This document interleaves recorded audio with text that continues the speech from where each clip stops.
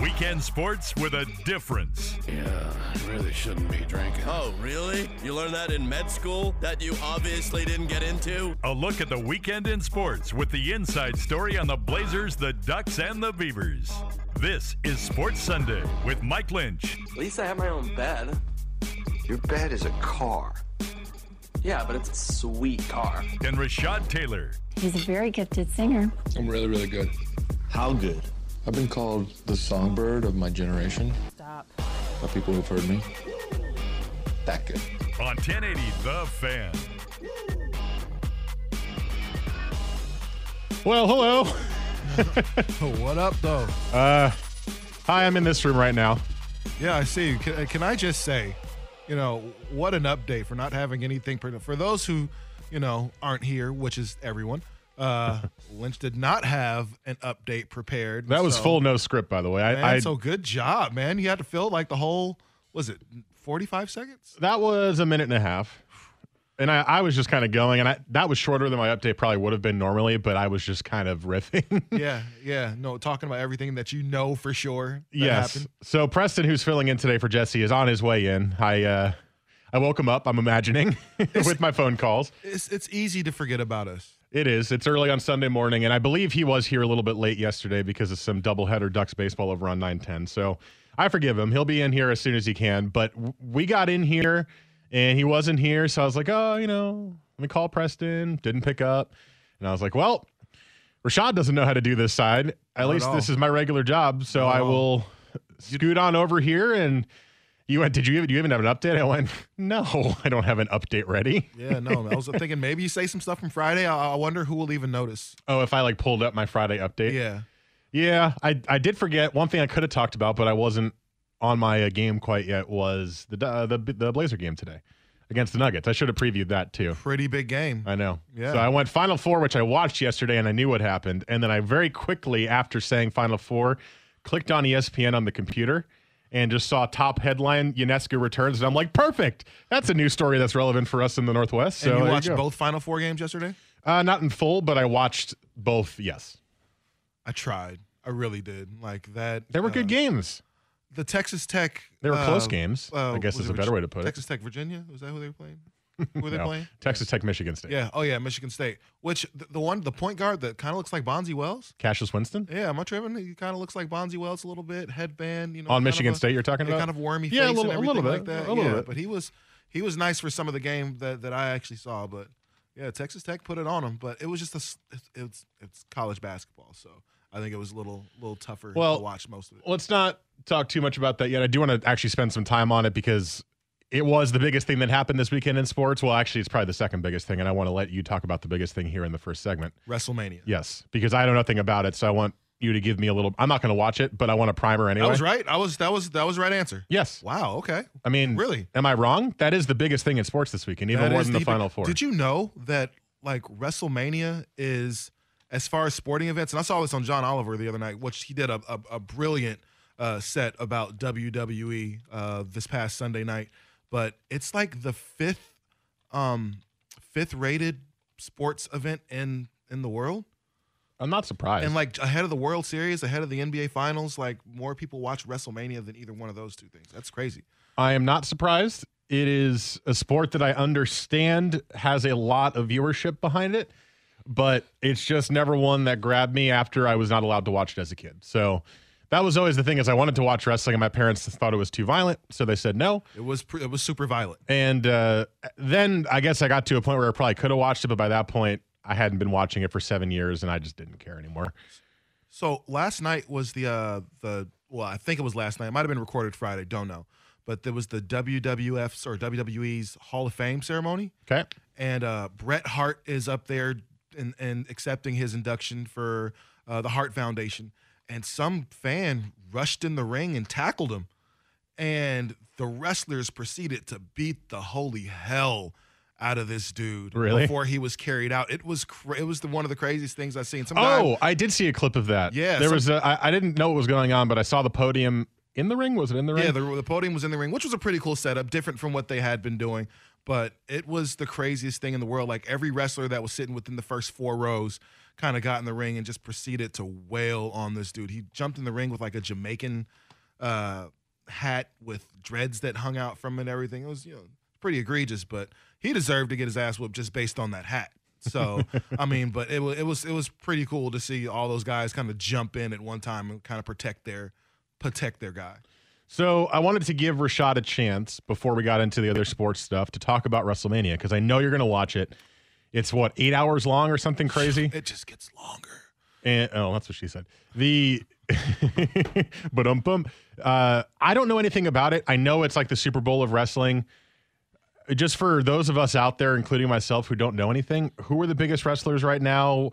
Who's the headline event? Right. What's the big deal about it? Pretty groundbreaking this year, so I'd be, why is it groundbreaking? Well, this will be the first year that women will headline WrestleMania, which has never, ever, ever happened. Really? Women, just about 2 years ago, and we'll get to this later, but the women were like an afterthought, so 45-second matches and stuff on TV. So things have definitely changed, and that's a huge, huge part of it. Okay, so tell me, who's the headliners?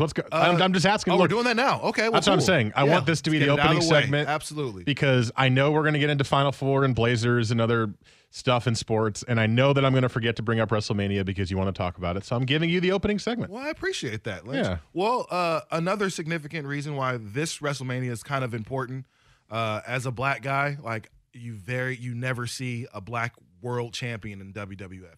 The first person people will point to is The Rock. But the truth is, The Rock has had blue-eyed, blonde-haired babies in his movies. So he's what we call racially ambiguous. You don't really know what The Rock is. I mean, you know that he's Samoan and stuff now, especially because of the big tattoo. But there was a point that nobody really knew, what The Rock was. And so that's kind of a good thing.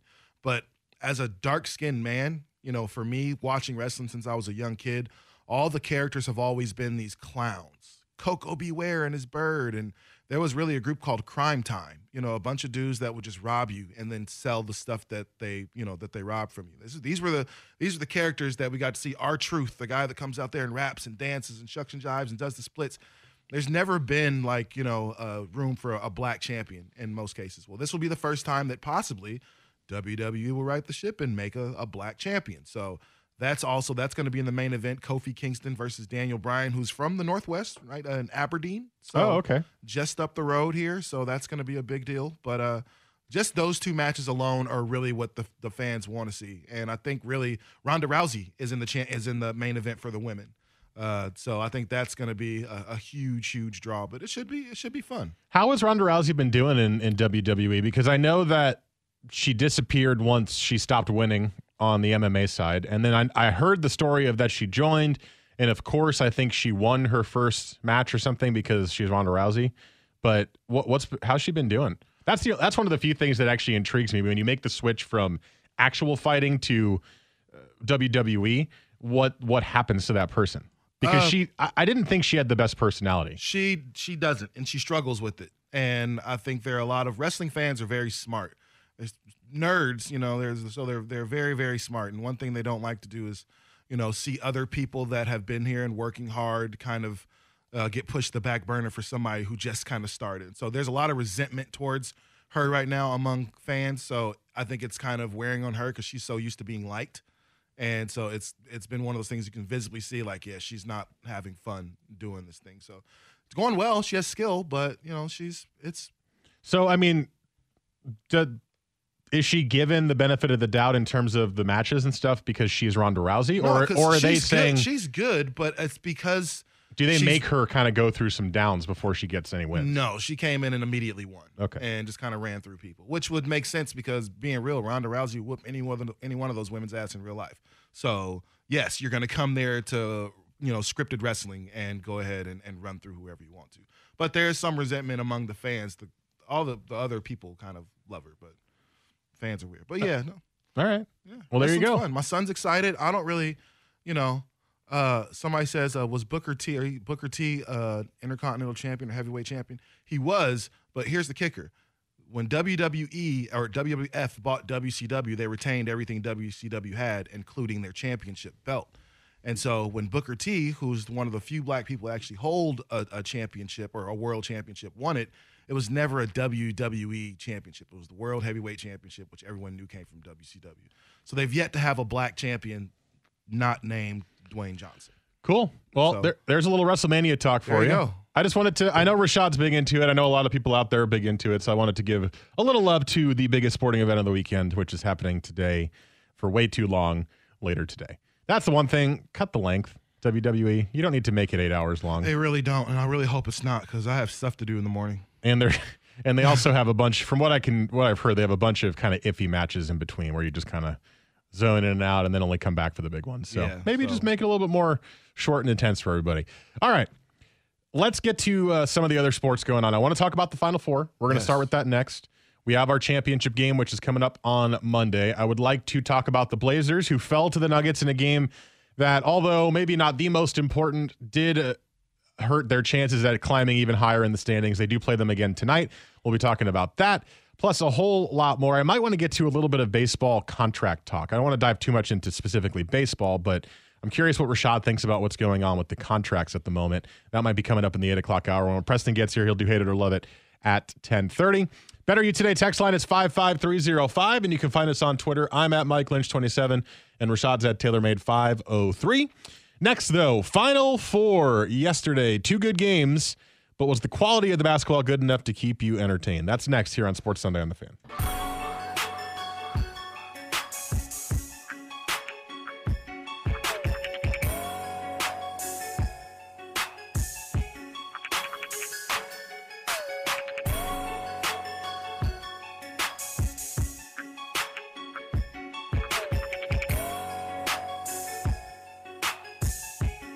Weekend sports with a difference. This is Sports Sunday with Mike and Rashad on 1080 The Fan. All right, yesterday was the Final Four.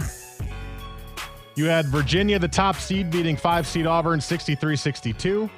And you had 3-seed Texas Tech beating 2-seed Michigan State 61-51, the final score for this. So the championship game is on Monday. That's tomorrow between Virginia and Texas Tech. Now, both games were good games in terms of they were close. They were back and forth throughout much of the game.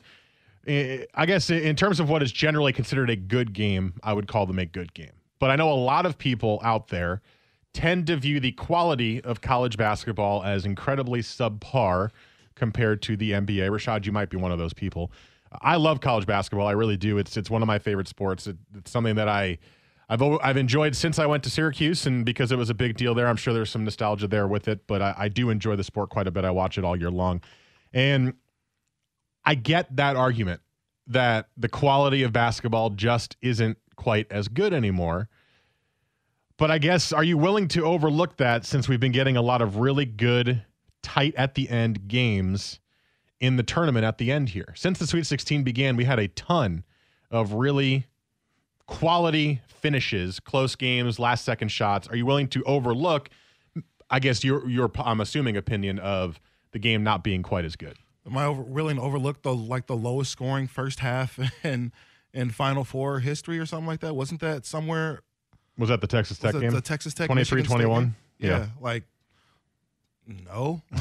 I mean, it's good defense, right? It's great defense, but I mean, where's the offense? And I think there has to be more than just great defense. Now you're looking at two teams, or at least with Michigan State, who they just kind of pound you. That's kind of always what Tom Izzo's been able to do, is just pound the hell out of you. But I don't know. It's not as fun to watch. It's like the San Antonio Spurs got this for a long time. Well, defensively they're good. They're just not fun to watch. Like, the Spurs have never been fun to watch. Even when they had Kawhi Leonard, and I think that defense, it's a great thing, and you know it. But when your team is based around defense, and I know Virginia defense is kind of what they do. Schools like Villanova, defense is what they do. Michigan State's no different. But as a viewer, it's boring. But if as a player, you love it because you want to see your team win, and defense is how you make that happen. But so you're saying the good finishes didn't have any effect on your enjoyment of the game? Not really. When the good finishes are 61-51. Well, I'm talking more about Auburn. The Auburn Virginia game. I mean, that was a good 62-63. Just a very kind of low scoring, grinded out type game. So yeah, it's a great finish, but it's like the usual suspects. You're watching this long, dry movie for 3 hours for possibly the best 4 minutes in cinema history. So Look, I try to be a little bit more positive about it because I like the sport a lot, but I understand where you're coming from. The quality of offense is not very good at this point. There are only so many great players in the game anymore, and they lost. 3 of them were on Duke, and they lost to Michigan State. So they were not in the Final Four, which I'm sure would have attracted a lot more buzz. The thing that I try to do when I watch these games, and this final is going to be low scoring because you've got Texas Tech, who has looked like the best defense in the tournament, and Virginia, who has the last few years had one of the best defenses in the country. I saw a lot of jokes on Twitter yesterday, and I agree with them. It's 1st to 40, 1st to 50 in the tournament, in the championship final. That's going to suck for optics. But what I will say is if you're going to watch it, and you might because it's a championship game, try to enjoy the little things that are good about it. The fact that they all try hard on defense all the time. And that means that you're going to have a lot of really low-scoring games because they're actually good defenses in college basketball. Enjoy some of the good players on each team because they both have them. Jarrett Culver on Texas Tech is really good. I think he's going to be the best player on the floor. He was not good against Michigan State, but he did hit a big 3 at the end of that game.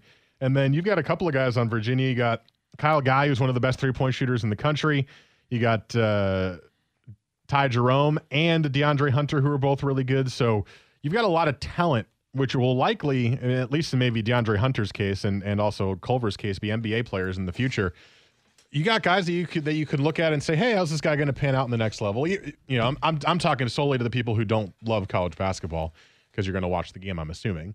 Look for that. So look for the solid defense. Understand that some of the guys aren't the best shooters in the world. And then look for some of the NBA players because it's going to be a low-scoring game. It'll probably be close, so it'll be intense, but it'll be a low-scoring game. No, yeah. I mean, I suppose. Like, it's almost kind of like watching a lot of high school basketball. And there are only so many high school games that I would actually kind of go to. I would definitely go see a Gene Potter coach team because they know how to play, all the way through. I would go watch Pat Strickland, his demos play. There's some teams that I would actually go see, but it's a different brand of basketball. And so what would it take for it to be better for you then? I'll be honest. Did you like it? I'm not a huge Duke fan. You know what I'm saying? I think just growing up, in most of our neighborhoods, you just kind of hate Duke. It's like I totally get that. But if Duke were there, I would be more inclined to watch. If there were more star power as far as the students that are playing. Like, I think when I was watching the Final Four, when I was really interested in the national championship, I was watching Mike Bibby and Miles Simon and some guys that really had, these awesome college players, Rasheed Wallace and some of those dudes, like, who are these people? Prior to the one and done rule? Yeah, prior to the one and done rule, absolutely. But I mean, the one and done rule has definitely hurt. It's helped the NBA, I guess, but it's I don't think it's even helped the NBA. Because you get special players in the one and done. Yes, you get a lot of but Derrick Rose before the knee injury was a special player. LeBron, right. But you get a lot. Dudes. You get a lot of guys who aren't ready who just flame out. No, as well. And that's that's a GM issue. I don't know. We blame a lot of this on the kids and a lot of this on college, but that's a GM issue. Like, nobody told you to take some of these guys that you end up taking, but because he's going to be a project, like, okay, just go ahead and take, this guy with the 11th pick that can't do anything, that didn't really start on his college team. Go for it. Great idea. I wanted to also give you a little bit of a note about the Texas Tech head coach, Chris Beard. What he's done has been nothing short of sensational. So his first top Division I job was in 2015-16 with Arkansas Little Rock. He had been an assistant until 2012. He took, I believe it's like an NAIA job or a really low job. Was there for 1 year. Then took a Division II job, was there for 2 years. Then went to Arkansas Little Rock. First season there went 30-5, and as a 12 seed or 13 seed, won their first round in the tournament. In his first year at a Division I school. He immediately got the Texas Tech job. Immediately. And since then, first year was a little rough, right? It usually is for a coach when they do a Division I school. Whatnot, of course. Second year, 27-10, Elite Eight. This year, 31-6, his third year, championship game. So, talk about a guy who out of nowhere turned into one of the best head coaches in the country. No, I absolutely. If you haven't listened to his interviews, like he's one of a kind. Like he's going to be one of those coaches that if he continues to have some success at Texas Tech, which it looks like he's going to, look for a lot of schools to start poaching him, and also look for him to be one of those names that NBA guys or NBA franchises are going to start trying to talk to, because he's the player. His players absolutely love him. I've every interview I've seen, you get to the Final Four and the Elite Eight, they start the interview circuit, and he's interviewed by every single outlet that there is, and so I've heard a lot of his interviews on other radio shows and on TV, and man, this guy, he gets it. He gets how to coach. He gets what his students' strengths and weaknesses are, and he knows how to exploit them. Like, he's a great coach, and that record, that I didn't even know about his record, but that record kind of shows exactly why. It's interesting because you don't see this very often anymore in college basketball, where a guy is just like, "Hey, I'm amazing. I'm here. Let's go." Usually, it takes some time. Usually, he spends a lot of years. I don't want to say toiling, but struggling. Trying to figure it out. I think he spends a lot of years at smaller schools, right? Kind of bouncing around, maybe getting them to the tournament once or twice, and it's good, but they usually lose because they're a lower seed or something like that. But to just have this ascension, I think a lot of it is based on his defense. If you watch Texas Tech play, they play a really active, kind of interesting defense that you don't see in college basketball very much, and they're always on you. They're always right there contesting every single shot. It is very rare that they don't do that. And if you have enough offense with a defense like that in the tournament, you'll be able to get pretty far, just like Virginia has as well. For the first time, they actually have a good offense with their good defense, and they've made it to the championship game with a little bit of luck. You kind of have that at this point of the year. But I would say keep an eye out for Chris Beard in a year or two to go to one of the big schools in the country. I think it's going to happen. I'm surprised UCLA didn't go after him this year. And they're getting Jamie Dixon, but who used to be Pitt and it was TCU this past year, or at least that's what I saw reported. But, you go get a guy like Chris Beard, and I think you're going to be in a good situation. It's not going to hurt. And as bad as the Pac-12 has been, it wouldn't shock me if a lot of teams start kind of looking that way, especially if he has another season similar to what he's had the past couple ones. And I'm pulling for Virginia, because if Virginia wins, then I think I win my bracket. Cool. I'm pulling for Texas Tech only because I like the Jared Culver. I like him. I think he's long. I think he's athletic. I think he's going to be a good NBA player. Promise me you'll watch the game on Monday. I will watch some of the game on Monday, yes. I will watch the beginning of the game. It's a championship game. Come on. It is. Come on. I'll watch some of the game. Come on. Well, it's also it's also the Raw after WrestleMania, man, so we'll see. Oh, really? Is that a big deal too? It's a pretty big deal. All right. Coming up next, let's move on to the Blazers. They fell to the Nuggets on Friday. They play them once again today. Couple of things we want to get to about that, including the likely now matchup with the Utah Jazz in the first round, and whether or not the Blazers will regret resting some of their players. That's coming up next.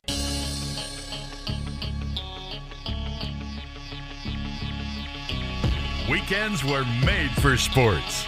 This is Sports Sunday with Mike and Rashad on 1080 The Fan.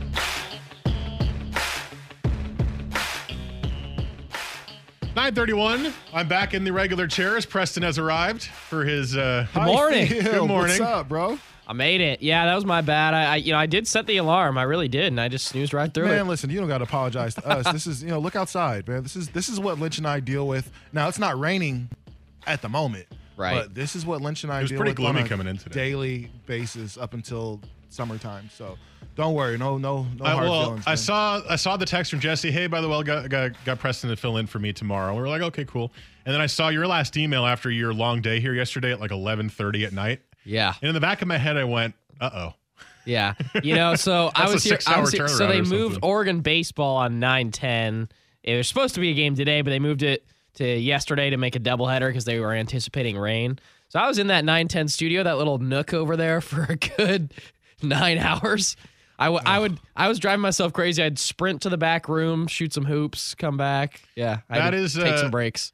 That is, I remember that from starting in radio as well. My first year, doing a lot of 2 or 3 game sessions of just sitting in one room. But see, here's the thing: when I started, we would run games for 9:10 out of Prod 3. Oh wow! So imagine sitting in there for There's no window. Yeah. So for those for those who don't know, Prod 3 is one of the smallest production rooms we have in the building, probably like the 3rd smallest. And that's kind of the fans' room that we just get audio in and record spots and stuff. But we used to run 9:10 out of there, and you would sit there with no TV, no window, and really bad cell phone service for 8 hours at a time doing games. And we used to have this program on the computer that would be a cable box attachment, but it never worked correctly. So you're watching really laggy TV just trying to keep yourself interested. At least now you've got, although there's no technical window in that room, you can see outside and you got space and there's a TV. And you can lounge and loot. The way you put it, I have a cush life in there, man. I got HD TV. I watched both Final Four games. I had 2 meals. I did 100 push-ups. I mean, I had a whole day in there. It was a whole day. It was a whole day. All right, well, Preston's going to do Hit or Love It for us coming up at 10:30 in the second hour, and we will continue talking a little bit of Blazers here. Blazers fell to the Nuggets on Friday, and they have another game against them today. Final score was 119-110 on Friday. They play again today, 6 o'clock tip. Blazers are a 7.5-point favorite at home, but really, really big game for the Blazers that they could not win. Now, it doesn't mean too much, but what it means most likely is we now know they will play the Jazz in some way, shape, or form in the first round of the playoffs. I think you still want that home court advantage. I know in a 4-5 series, you're pretty closely matched, and sometimes home court, I've heard people argue that you want to go home second just based on switching momentum if you need to. But I am not one of those people. I view home court as very important, and especially for a team like Portland who's very good at home and is known for being really good at home. As long as they get CJ back, I think you want home court advantage no matter what, because it gives you the best chance to win a series against anybody, including the Jazz. I don't think the Blazers are the type of team that wants to start this series on the road. Like, they need that home court advantage. The Blazers have one of the best home court advantages in all of the NBA. And so you really want to get your crowd behind you early, and that might, jolt some additional energy, especially because you're going to be without Nurkic. You're probably going to be without CJ for everything. I haven't seen anything. I know he's probable for tonight's game. Is that right? I didn't see that. I'll double check. Yeah, I saw CJ's probable, and also the Nuggets are resting a couple of their best players, I think. So that's why Portland's favored. So if you're probable, I could see CJ getting out there for a couple minutes or anything, but maybe like a 15-minute. Yeah, I mean, just kind of see how his knee does and see how it responds to some actual in-game action. But I would be okay if CJ didn't play until the playoffs, just to make sure that, he was all the way rested and had all the rest that he kind of needed. But there you go. So Millsap, Jokic, and Jamal Murray resting. That's a pretty big. That's a pretty big deal. I didn't see that. Yeah. That's and when that's the luxury of being, the 2 seed at this point. Now that you're Denver, you can just go ahead and kind of take the next few games. Yeah, I think they thought next few games off. Yeah, I think they thought they were going to try to be there with Golden State for the 1 seed, and then Golden State beat them down a couple times recently, and then Golden State pulled it. I think they're ahead by, I don't have the standings in front of me, but a couple games, enough for Denver to want to rest their players. The Nuggets went through a losing 4 of 6 stretch, which kind of took them out of that race. They are 2 games back of Golden State at this point, who was 8-2 of their last 10. So we'll get to the resting players in the next segment. I think it's interesting, and I saw Dwight Jaynes talking about it on Twitter, and it caused quite a stir last night on Twitter. But going into a Jazz series, home court advantage or not, CJ being back, are you at all confident without Nurkic that they can make this an interesting series or, hell, even win the series? Yes. Because I think a lot of fans, when Nurkic went down, well, there's the season. Can't win a series without him. You've played a pretty weak schedule, granted, but you've played well without him thus far. And as Kanter's played well offensively, and Zach Collins has been able to fill some of the defensive hole that Nurkic has left. I mean, you're going to have to go up against Gobert, and that's going to be tough against Enes Kanter in the middle. And Donovan Mitchell can take over a game, but I do think that this Jazz series is winnable for the Blazers. It's not going to be easy, of course, but I think it's winnable. No, I think it's definitely winnable. So far, man, Enes Kanter has played really, really well in Nurkic's absence. Except for defense. Except for defense, but I mean, we can't, it's hard to find. You lost a lot of defense with Nurkic. You did lose a lot of defense from Nurkic, but you also might have gained more offense without Nurkic. So you're looking at a guy. Just look at Kanter's last 5 games, 24, 21, 20, 20, 14. Like, he's out there doing work every night, 8 rebounds, 15, 11, 15, 7. So he's out there putting up really good numbers for somebody who's just kind of filling in for Nurkic being gone. Man, is he the defensive stopper that Nurkic is? No, but I'll take a little more offense if it means that. And if you get CJ back all of a sudden, man, now you've got an additional, and I mean, I'm not sure what CJ's knee looks like right now, but if he can come back and give you that 17 to 20 that we're used to seeing from him, you've got a great chance to move forward. I think the Blazers have more firepower, guys that can score, than Utah does. I think CJ's back now because he's ready to be back now. I don't think they would risk it bringing him back with 3 games to go. No. If he wasn't ready to be back. Damian Lillard said, if you remember, in the press conference after, I think it was a game or two after he got hurt, he goes, I'm just preparing for him not to be back until the playoffs. And I think that's what we all thought. It was a 3 to 6 week injury from what we had read, whatever weird muscle he strained in his knee. And it seems to be we're at about that 3 week mark. We're getting close to that 3 week mark. So it seems about the right time if it was a mild strain to be able to do it. And I just don't think you would risk it at this point, especially if the Nuggets are resting everybody. I don't think you would risk it in this game if he wasn't truly healthy and ready to go. Terry Stotts did say he wanted to give him a game or two to clear the rust off, and maybe that's important for CJ. Maybe he couldn't just come in cold in the first playoff game and expect to make a big impact, and they might want to warm him into it, especially with the Lakers and Kings, 2 very winnable games as the last 2 in the season. So he's probably 100% or very close to it to be coming back in this game tonight. And I'm with you on the Jazz series too. It looks on paper like a series that Portland should have some success in because you're right.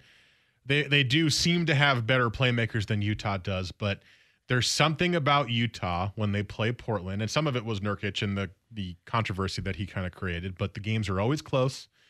They're always well defended, and it seems to be more low scoring sometimes.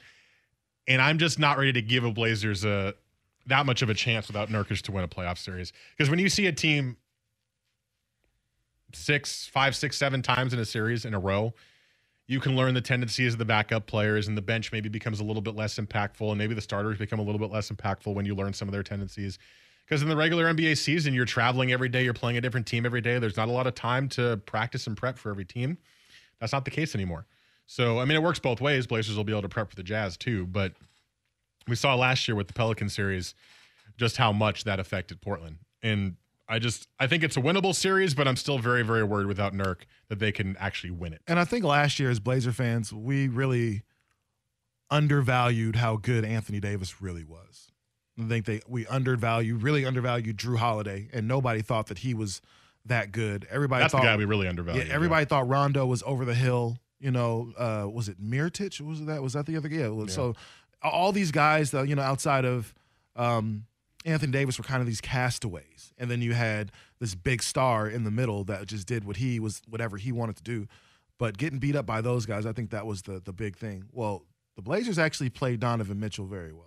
Donovan Mitchell against the Blazers averages 20 points, which is under his season average of 23, but he gets one more assist than he's used to getting otherwise. So they play Donovan Mitchell pretty well. I'm worried about Gobert. I'm worried about Gobert too, but not really, because I think Gobert's going to have his hands full trying to cover 2 different, Blazer centers at any point. So, and then if you throw in Myers in there, which is incredibly plausible, because that means you pull Gobert all the way away from the key and let Myers kind of shoot from out there, or maybe just drive right past him. So you got a few different looks. I don't want Myers driving the basketball. You don't want Myers driving, but at least he gives you he stretches the floor, so he gives you an opportunity to open things up because of his 3-point shooting. And if you're Gobert, you have to respect it.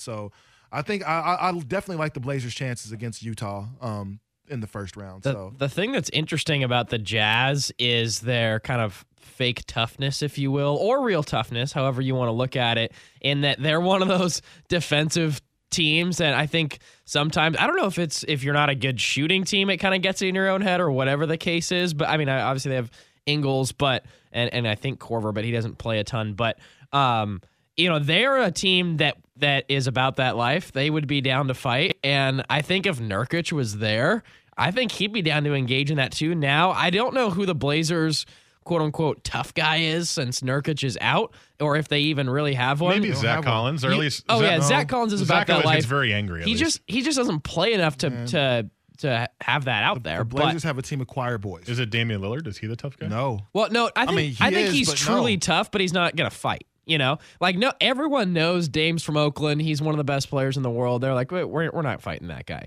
They have too much respect for him. But it takes the level of player like a Zach Collins, where you're young and unproven, or maybe, the kind of player, who's another good example? I guess maybe like a Grayson Allen, but they have a couple different players where I'm like, that guy would probably get in a fight. And Joe Ingles is an irritant. Oh, like, Joe Ingles is too. Ingles is one of those guys that he has a face that says "punch me." You know, are you irritated because he looks like a 45-year-old male? Probably, balding male. And he can hoop way better than me, man. So yes, there might be a little resentment towards him, but no, he's one of those guys that he's Bruce Bowen. He gets under your skin. He just continues to poke and continues to talk and continues to clap, and he's one of those guys that he can get you off your game. And hopefully that's where guys like Rodney Hood and some of those other dudes are able to come in and play through that. Got a couple of texts in the Better You Today text line, which we'll get to next. Plus, seeing the Nuggets rest their players, should the Blazers have rested or rest some of their guys going into the final few games of the season, even if it means losing home court? That is next here on Sports Sunday on the Fan.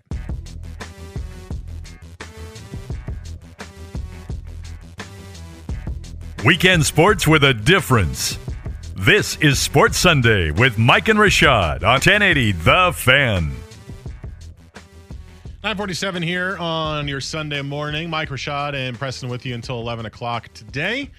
Got a little bit of baseball coming up next hour, not specifically about what's going on in baseball, but more about the contract situation. And curious what Rashad thinks about it. I know he's not a huge baseball guy, but it is. Show me the money! Very, very interesting stuff. Plus, hate it or love it coming up next hour. Remember, you can catch anything that you missed here on the Les Shop Tires podcast on 1080thefan.com. And you can text us in the Better You Today text line at 55305. P1 Dustin texts, I have no confidence that they can win a series. I'll quote the great Jim Morris Sr. I just hope we can win a game. Jazz in 6. I think it's going to be a very interesting split between Blazer fans going into the playoffs. Yeah, and remember, the Jazz series is not 100% set. It just appears the most likely, very, very likely at this point. And Utah's won 7 games in a row, by the way.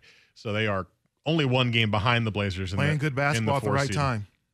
But I think you're going to see a huge split in Blazer fans between those who have really high optimism and, frankly, maybe some blind faith that the Blazers can win, and those who, I don't know if it's the more realistic Blazer fans, but those who have suffered enough at the hands of their own team and are not expecting a lot based on another injury to another important player going into another playoff series, which they have seen so many times.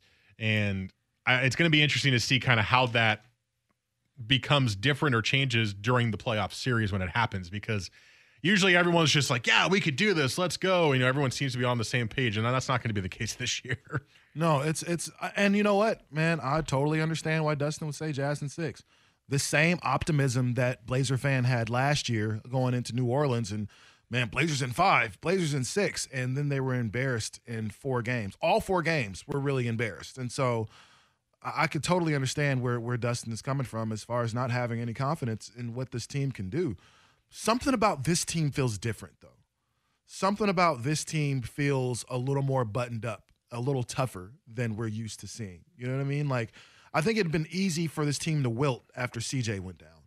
They didn't. They played through it. Other guys stepped in. With an easy schedule, but yes. With an easier schedule, but you play who's in front of you. There's nothing you can do. Mind you, last year when the Blazers went on that amazing 13-game win streak, they played a lot of teams that weren't in the playoffs and in between there. But you can only play kind of who's in front of you. You look at Nurkic going down and you say, well, your season's over. Well, truth is, Kanter's been a great, way to fill in. Is he giving you everything that your starter gave you? Absolutely not. But he's not a liability on offense. And defensively, yes. But do you expect Gobert to really wow you offensively? I don't.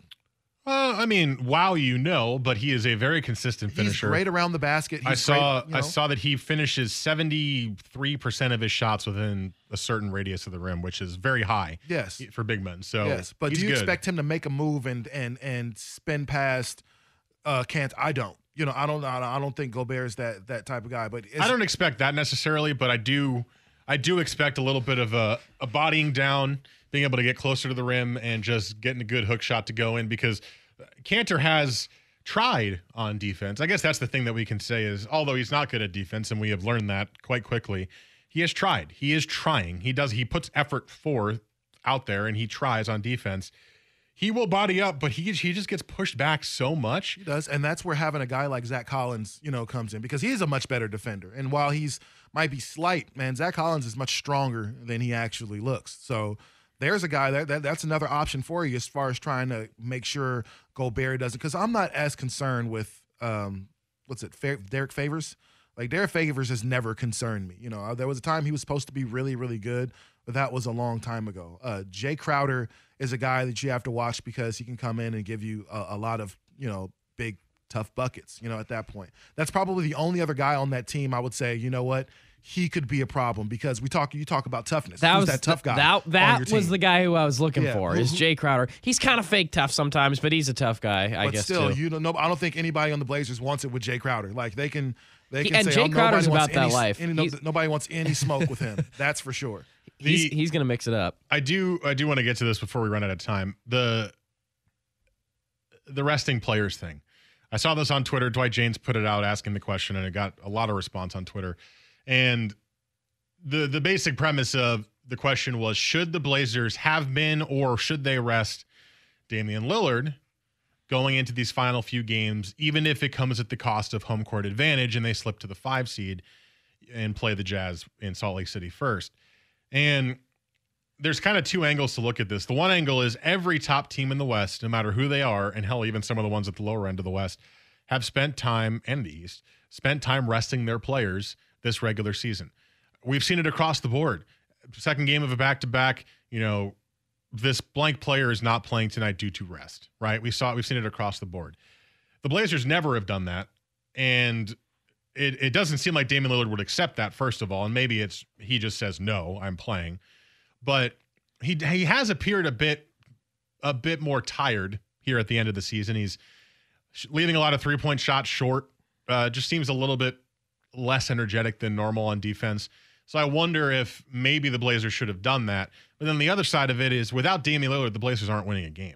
So if you rest him, you're losing. You're for sure losing. So up to this point, you're the 3 or the 4 seed, because Damian Lillard has been playing every single game. If you rested him a couple of times, you might not even be in the 4 spot right now. So that's kind of the way to look at it, I think. I totally agree with you. You can't rest Damian Lillard. You can't. Unfortunately, the one thing about the Blazers, even with CJ on the floor, is unlike these other teams, these top 4 teams in the West, man, all these guys have multiple superstars. So yeah, I can rest Steph for a couple nights out of the week, if I need to, because I have KD, Clay, and Boogie still out there. If you're Houston, yeah, I can rest James Harden tonight. Or I can go ahead and not play Chris Paul just because we want to save him for the playoffs. If you're OKC, you know what? Paul George, you take tonight off, and Westbrook, you take tomorrow off. The Blazers can't do that. I mean, I know CJ's had some amazing games this year where he scored 30-plus, a few times, triple-double, all that. But do you expect that from CJ if somebody is out? Do you really expect a win in between there? Because I think OKC can win without Westbrook on the floor or without Paul George on the floor. They have a game-changing superstar on their team. I think Houston can win we've seen Houston win without James Harden on the floor. We've seen them win without Chris Paul on the floor. They can do that. The same with Golden State. The Blazers aren't winning anything, and we know this. We can all say this for sure without Damian Lillard on the floor. And this is a season when they have the best depth that they've had in a very, very long time. Their bench is trustworthy, more so than it has been. Rodney Hood has stepped up. We talked about Cantor, although he's now the starter. Seth Curry, although he was hurt last game, resting a sore left tibia, he's been great off the bench. Layman has been pretty good throughout. Well, he's been very good the whole season. He's been pretty good lately off the bench.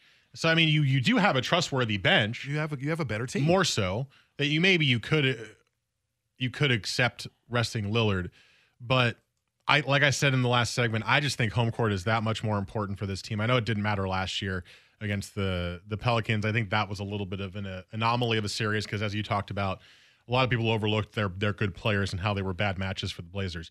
So I think it's important, and in a series that on paper does look winnable, you want that advantage of playing all 4 of your games at home, not just 3. So I would not rest him. If you're playing the Lakers and maybe you want to limit his minutes a lot, if you're up big in the second or third quarter and you just want to pull him for the rest of the game, feel free, right? Do the same thing with CJ if you want. But remember, he's also missed some games with injury this year. So, I mean, although it's injury rehab, it does count as a little bit of a rest. So, your both legs aren't, out there getting worked out right now. Right now for CJ, he's just getting rehab and everything, but his body is able to rest. Any nicks that he might have had, ribs and elbows and all those things, those get to rest as well. All right, let's break. Next hour, we got Hate It or Love It. We got a little bit of baseball talk plus more here on Sports Sunday on The Fan.